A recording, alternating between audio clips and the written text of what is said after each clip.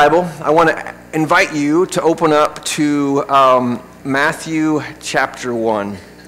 Matthew chapter 1, the beginning of the New Testament. And adoption is always a very special thing. This past week, though, there was a story that many of you probably saw in the news that of an adoption that took place in Michigan of a young man by the name of Michael Clark Jr. He was a young man, 5-year-old kindergartner, who was being adopted by the Eaton family. And it was one of many adoptions. It was adoption day at the courthouse, and so it was one of many adoptions going on that day. But this one stood out because it wasn't just the young man and his family there. He had invited his entire kindergarten class to attend and to be a part of the ceremony and to watch it and to celebrate with him. And I just want to show you the video of this because I think it introduces something that when an assembly of people come together for purposes, oftentimes there are things that we note that maybe we wouldn't otherwise. So if you take a look at this, please. Day in Kent County. And one East Grand Rapids boy was so excited, he invited his entire kindergarten class to watch his parents officially become his parents. 13 on your sides, Nina DeSarle joins us now with that story, and it is sure to pull on some heartstrings, Nina. Oh, and it will. As I was writing and editing this story, I had to pause a few times to collect myself because of how amazing and touching this is for kindergartner Michael Clark Jr. and his new parents. We began the school year as a family. A big family. Family doesn't have to be DNA. Family is support and love. With an even bigger heart. My name is Steven and Michael is my best friend. Michael Orlando Clark Jr. Yay! He is a very active and silly kindergartner. Invited his entire class to watch this moment. It is ordered, Michael, that your forever mom and dad will be David Andrew Eaton and Andrea Louise Melvin. And cheer him on. 1, 2, 3.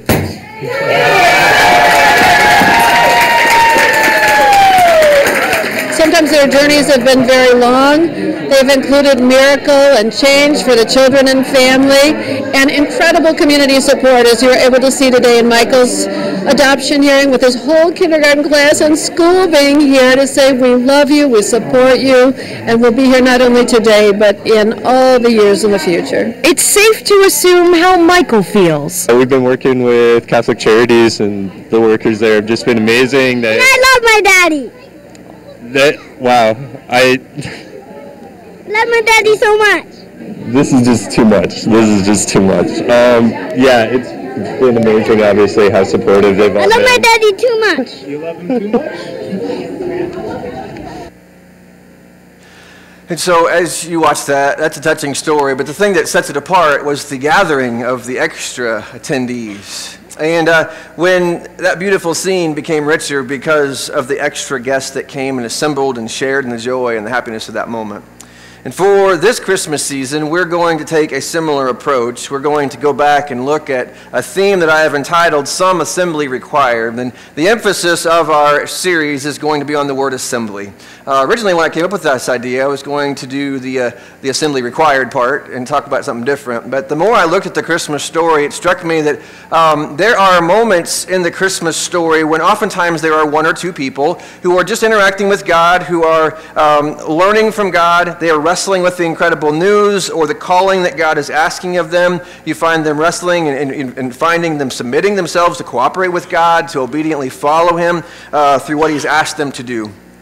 But every so often in the Christmas story, there's an assembly of people who gather. And when those folks assemble, there's usually a certain thing that is being highlighted in that moment, both for the good and for the bad. And so there are lessons for us if we pause and we look at those lessons when people assemble.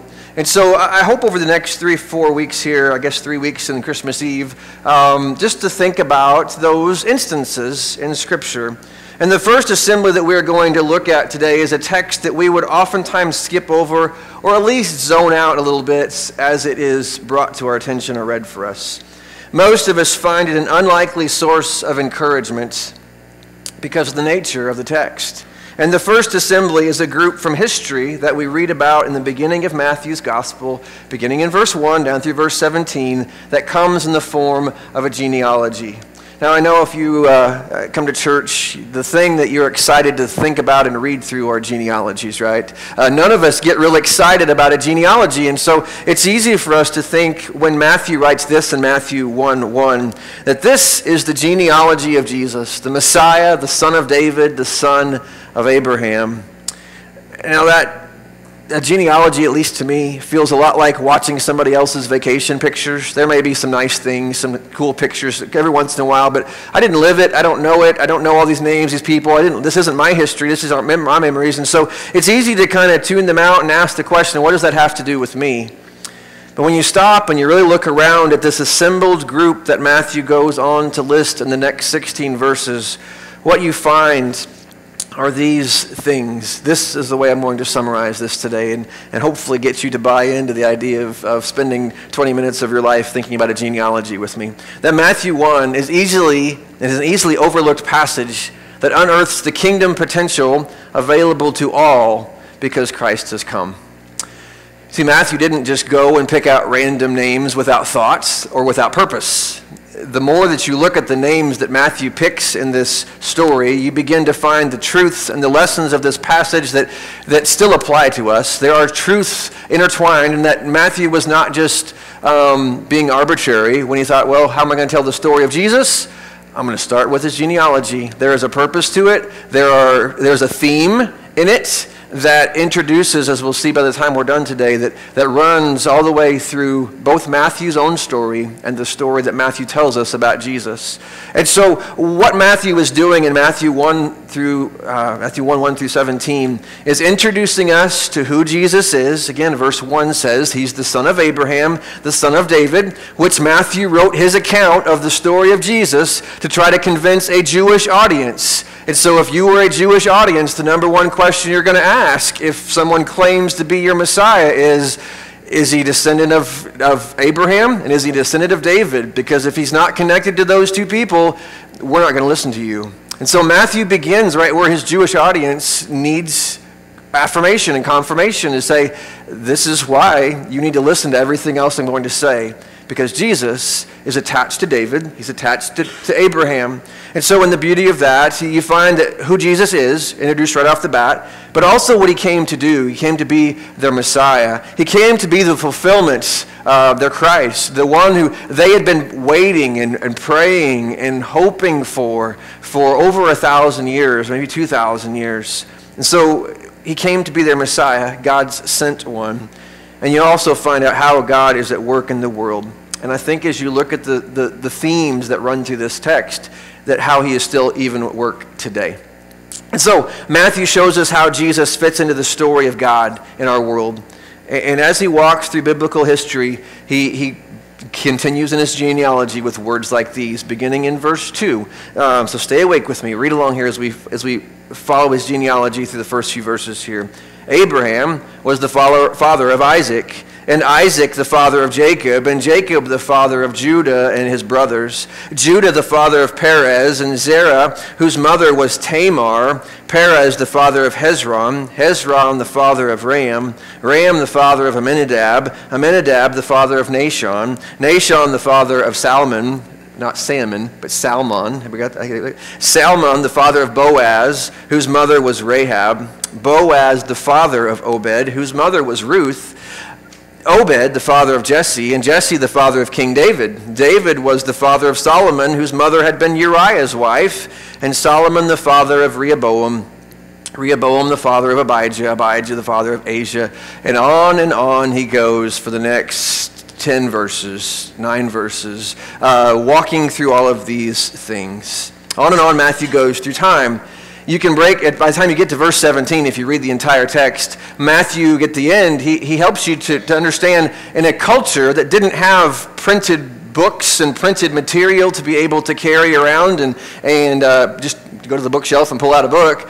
They had to memorize things. And so what Matthew does in many ways is, at the end of it, he says there's 3 groups of 14 names. And so if you're trying to memorize this, you'd have a group of 14, a group of 14, and a group of 14. But they're not just randomly divided. They kind of divide up biblical history. The first section is from Abraham, the covenant that God made with Abraham, that through you and your family, I'm going to bless all the nations on earth. And all the way down to David, where God makes another covenant with David that someday there will be one who sits on the throne of David from your line that will rule over all. And so it brings in the whole covenantal history of Abraham, of David. And then you get from David to the exile, that time period after the time period of the kings, when Israel has completely turned its back on God, and God allows the Babylonian Empire to come and haul off, carry away so many of the Israelite people and families to Babylon. And they spent 70 years there, and then they're allowed to return back home. And the third group of 14 names kind of covers that period there. So he kind of summarizes Israel's history by how he breaks these down. And so, why do you start the best story in the world with history like that?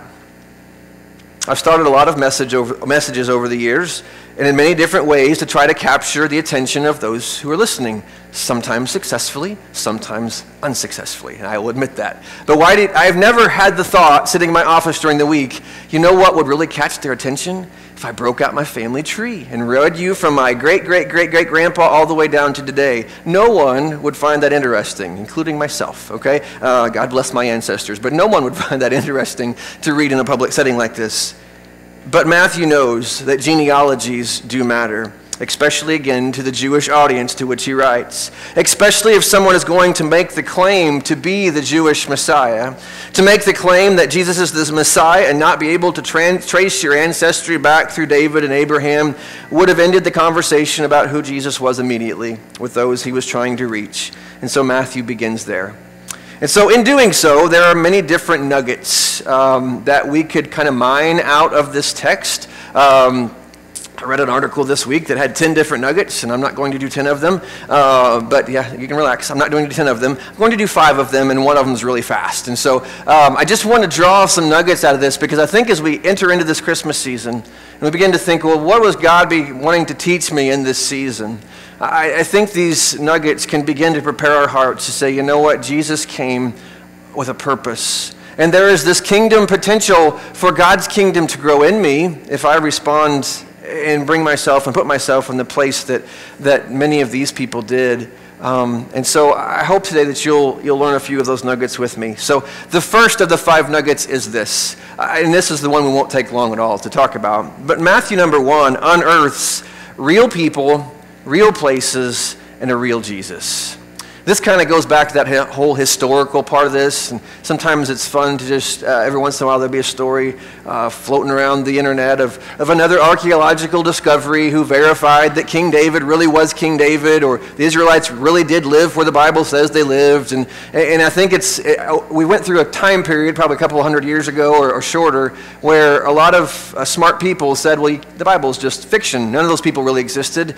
But yet, the more time flows and the more that we dig in the ground in important places, the more that you find that Matthew's not just making up random names.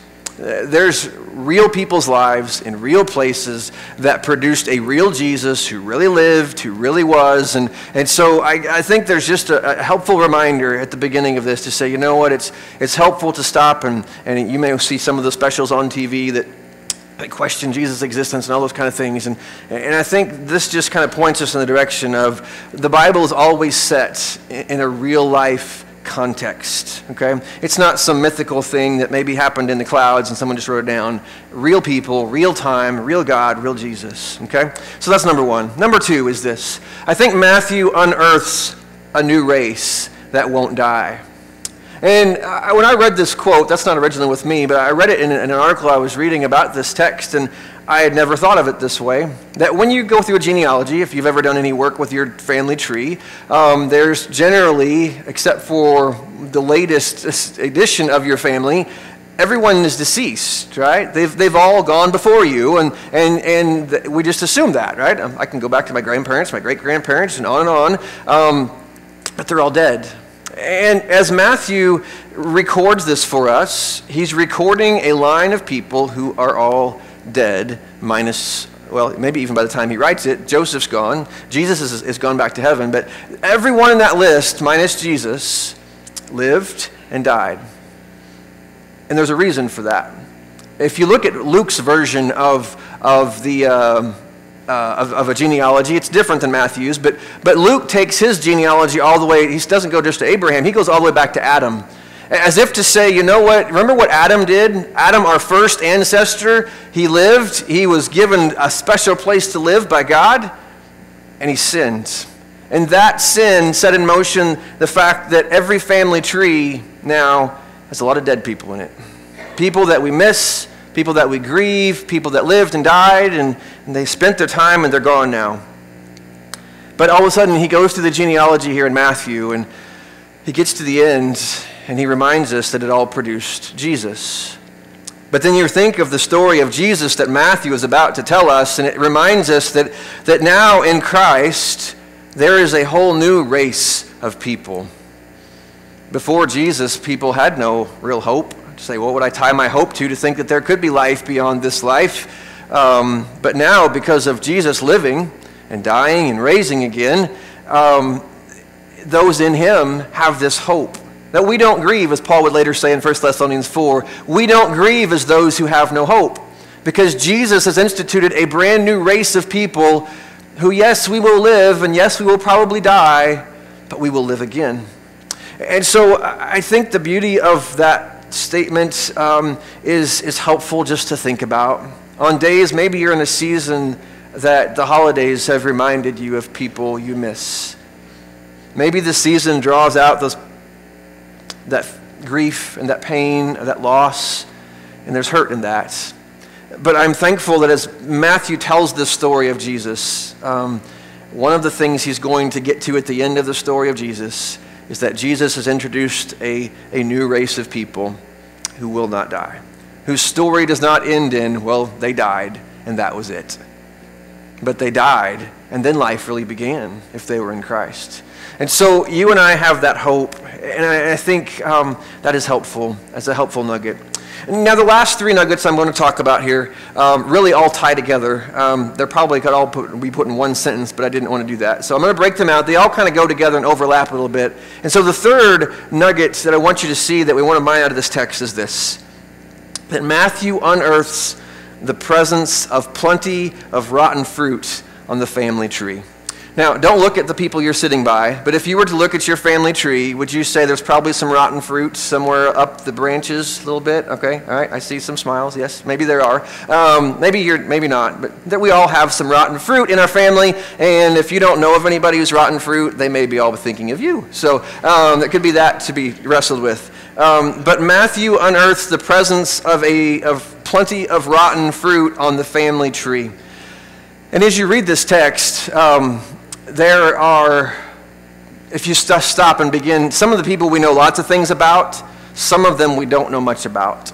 But those that we do know much about, many of them did wonderful things. God used their life to do a lot of cool things.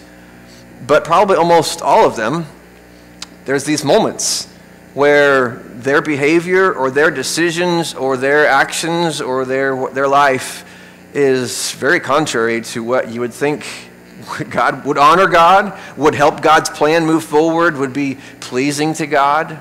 There's a lot of moments of rotten fruit. And we don't have time to go through all of them, but just even the heroes of that. Think of Abraham. Abraham is the man who's lifted up as the example of what it means to have faith in God.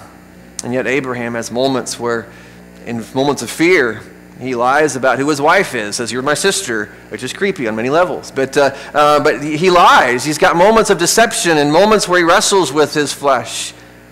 David, a man that, again, who was the one that all Israel hoped that the Messiah would be like. Yet how many times do we find David, especially later in his life, struggling with adultery, with covering it up, with all kinds of things that take place in his family. And so this is not about a list of people that are perfect. I love what Frederick Bruner said about Matthew's genealogy. He says this, that one gets the impression that Matthew pored over his Old Testament records until he could find the most questionable ancestors of Jesus available in order, in turn, to insert them into his record, and so it seems to preach the gospel. The gospel, that is, that God can overcome and forgive sin and can use soiled but repentant persons for his great purpose in history. And I like that. Because you think, well, why didn't he just go pick the good people? Well, there weren't good people. This is what he had. They were all people with flawed lives, broken lives, sinful lives. And so when Matthew begins to unearth that, he just points us in the direction of some people whose lives were used by God in spite of their flaws and their imperfections. And I hope that's comforting to you, because I bet all of us standing before God, we quickly see our rotten fruits. But it's comforting to know that God didn't have a group of people who were perfect, and he used them, and now the rest of us just get to try to do the best we can. God has always worked with, used, walked into the lives of people with a lot of rotten fruit. And so the fourth thing I want you to see just flows right out of that. Listen to this one. It's Matthew unearths how the rarely included become the fully welcomed. And there are two groups of people that are brought into this genealogy that most Jewish people would have excluded, especially in that time period, would have excluded quickly. There are women mentioned in this text, and there are Gentiles mentioned in this text. And for a normal Jewish person in Jesus' day, neither of them would have been welcomed in your family tree. Neither of them would have brought you any credibility. And yet Matthew, I think going back to that quote, draws into these. Now, the thing that's interesting, when you think of the four ladies' names that are mentioned, or the four ladies, not all of their names are mentioned, but he implies their stories that we should know about. When he goes back and he looks at those stories, one of the things that I think is helpful to realize is that just like there are heroes like Abraham and David that we would think about, there were heroes that were women in the Jewish culture, Rachel and Rebecca and ladies like that were in the family line of Jesus, that Matthew could have highlighted the good ladies, but he doesn't go there. He goes to four of the most scandalous stories, at least two or three of them have the most scandalous stories that you're going to find in the Old Testament. You read the story of Tamar, and they'll never make a VeggieTales about that because it's rated R at many levels, right? The story of Tamar is just all kinds of messed up, right? You read the story of David and Bathsheba, right? Adultery, covering it up, a husband dies, and just, that's soap opera stuff, right? That's pretty ugly things, but David points to that. And David brings in Rahab, who happened to have, every time Rahab's name was, she had the name attached to her name, right? Rahab the prostitute, right? She's not your pillar of virtue. And then there's Ruth, or is that Ruth? Ruth's the fourth one, I think. And yet, she is brought in, and she's got her beautiful story, but she's not even Jewish. She's not even an Israelite. She's a Moabitess, which Jewish people hated the Moabites. And so Matthew brings in these people that for the longest time were uninvited, unthought of, and probably even more aggressively thought poorly of. They were never included when the Jews thought of, hey, who are we going to invite to God's big party? We would never include those people. And yet Matthew fully includes them, and he welcomes them. And I think in doing so, what he is doing is he is setting the stage for what the ministry and the life of Jesus was going to be all about. And my favorite part of this is this one. Number 5, I think Matthew in this text unearths the reason that Jesus came. I think when you think of all the names that are listed there, the particular things he mentions, I think he's trying to remind you of why Jesus came. Now, I want us to not think of Matthew as just some letter that exists out of nowhere, that poof, it came out of the sky and it's here. Matthew was a real guy. And if you read the rest of the Gospel of Matthew, you read along until you get to chapter 9, and you realize that Matthew had a real story too. Matthew had a story that kind of echoed some of those shady moments that he points to in the genealogy. Matthew chapter 9, verse 9 says this: as Jesus went on from there, he had just healed a guy and done this incredible miracle. he saw a man named Matthew sitting in a tax collector's booth. And just pause and think about that. We don't like paying taxes. Nobody likes that. And we may pay our taxes and begrudgingly say bad things about the person we have to write a check to or whatever. But we don't have the vile hatred that Jewish people did. Because if you were a tax collector in Matthew's time, in Jesus' time, you got that intentionally because you set up a contract with the Roman government who was occupying and enslaving the Jewish people at the time. You made a contract with Rome that you would tax your own people and that you would tax them at such a level that Rome would get what they wanted, but you also would tax and get rich off of the deal. And so tax collectors were oftentimes wealthy people, well-to-do, but they were hated and despised. In fact, they were so hated that when you wanted to have a nickname for the bad people in society, it was the tax collectors and the sinners. So they had their own category of villainy and evil, all right? Before there was Despicable Me, there was the tax collectors, all right? There was this terrible group of people that everybody hated. And so Jesus walks up to the tax collector booth, and he sees Matthew sitting there. Now, Jesus already had some disciples with him, it seems, in the text. And people like Peter or James or John, they would have not thought well of Matthew. They would have had the insults ready, maybe spit in their general direction, maybe some snide comment, some evil prayer of imprecatory evil things that would happen to them. That was what you did with tax collectors. But Matthew's story was different. Jesus comes to him and says, "Follow me." And Matthew got up and probably turned his business over to some of his associates, and he followed him. And he became a disciple. And I wonder how long it took for all the other disciples to be comfortable having Matthew around, right? Matthew was just the epitome of all that's wrong in the world, and now he's one of us.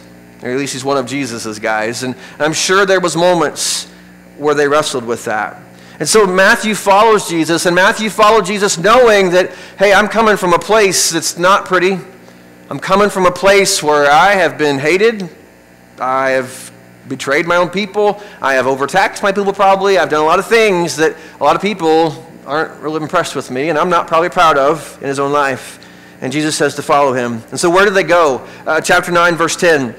We'll quickly read through the rest of this. It says, while Jesus was having dinner at Matthew's house. So not only did he invite this crazy tax collector Matthew into his circle, Jesus says, well, hey, we got to have lunch. We got to have supper. So we'll go to your house, Matthew, and why don't you call all your friends? And the only friends that Matthew had were other tax collectors because nobody else wanted to be his friend. And so they go to his house and they have lunch, supper, whatever it is, whatever meal it was, at Matthew's house. And many tax collectors and sinners came and ate with him and his disciples. So you read Matthew's genealogy, and you get all these shady characters that show up there. And you begin to think, man, why did Matthew do that? It's because I think that Matthew found a great deal of comfort in those stories. That just because those people had a shady past, they had some things, they had some baggage, that wasn't the end of their story. God was still willing to welcome and accept and receive the unwanted, the unlikely, because Matthew was one of those people. And so Matthew, I think, found it very attractive that Jesus would welcome him into his circle. Most rabbis wouldn't do that. Jesus would welcome him in, and he invested him, and he trained him, and he led him, and prepared him, and equipped him, and sent him to be one of his 12 representatives to preach who he was. And so Jesus gathers with all of Matthew's friends. When the Pharisees saw this in verse 11, they asked Jesus' disciples. They wouldn't go in because going into the room would make them unclean, so they wouldn't go in. But why does your teacher eat with tax collectors and sinners? Verse 12, on hearing this, Jesus said, it is not the healthy who need a doctor, but the sick. And then he quotes a verse from Isaiah in verse 13. But go and learn what this means. I desire mercy, not sacrifice. For I have not come to call the righteous, and you can probably imply in that text the self-righteous, those who don't think they need help, those who don't think they need a doctor, those who don't think that they need extra help. They're fine because they're trusting in their own works to be right before God. But for people like Matthew, who knew where they stood with God, who knew they were outside of where God probably wanted them to be, Jesus said, I've come to call them. And Matthew reinforces that with that quote from Isaiah. And so as we kind of think through this Christmas season, I just would ask for a couple of things for you to think about. 3 things. They're not on the screen, so just you can jot them down if you want to. But number 1 is this. There's probably some rotten fruit that's part of my story and your story. And it's probably helpful to own that. It's probably helpful to own that and say, you know what, God, I'm going to stop this whole charade that I've got my act together, I'm fine, don't need any help from you or from other people, I'm just good enough on my own. But it's time for us to own some rotten fruit. The reason that many of those people that are listed both in the genealogy and as you keep reading through Matthew, the reason that so many of those people found this connection with God is because they knew there was rotten fruit. They didn't know how to fix it, but they thought Jesus could.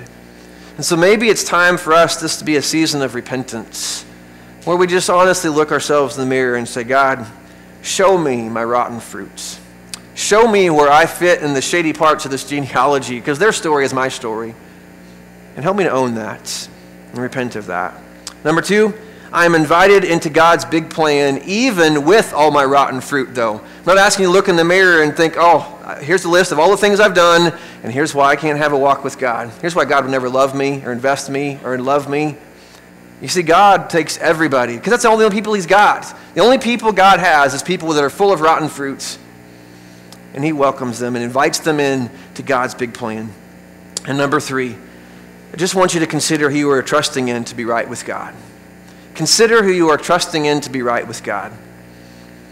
Are you trusting in yourself and what you can do, in your own good works, your own better than a lot of people approach to life?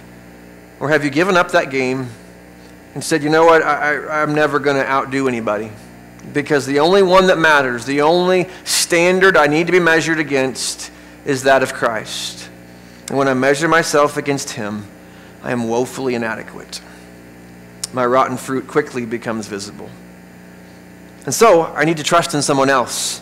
I need to trust in the one who came to be the doctor, the one who came to bring healing and help to the sick and to those who needed it spiritually in their life. And that is the one that Matthew's trying to introduce us to. That is Jesus. And so let's own our rotten fruits. Let's step towards our Father who welcomes those full of rotten fruit. And let's trust in the one who has done everything that's needed in his death and his burial and his resurrection to help us overcome that rotten fruit and to become something beautiful in the sight of God through Christ. And so as you go through this season, I hope that you'll take time to meditate on things like that. The season oftentimes is one where we try to make it look pretty and beautiful, but boy, right below that is a lot of brokenness in our life. And I think Matthew writes good news to people who are broken. And that's us. So let's pray and let's ask for his help in that, please.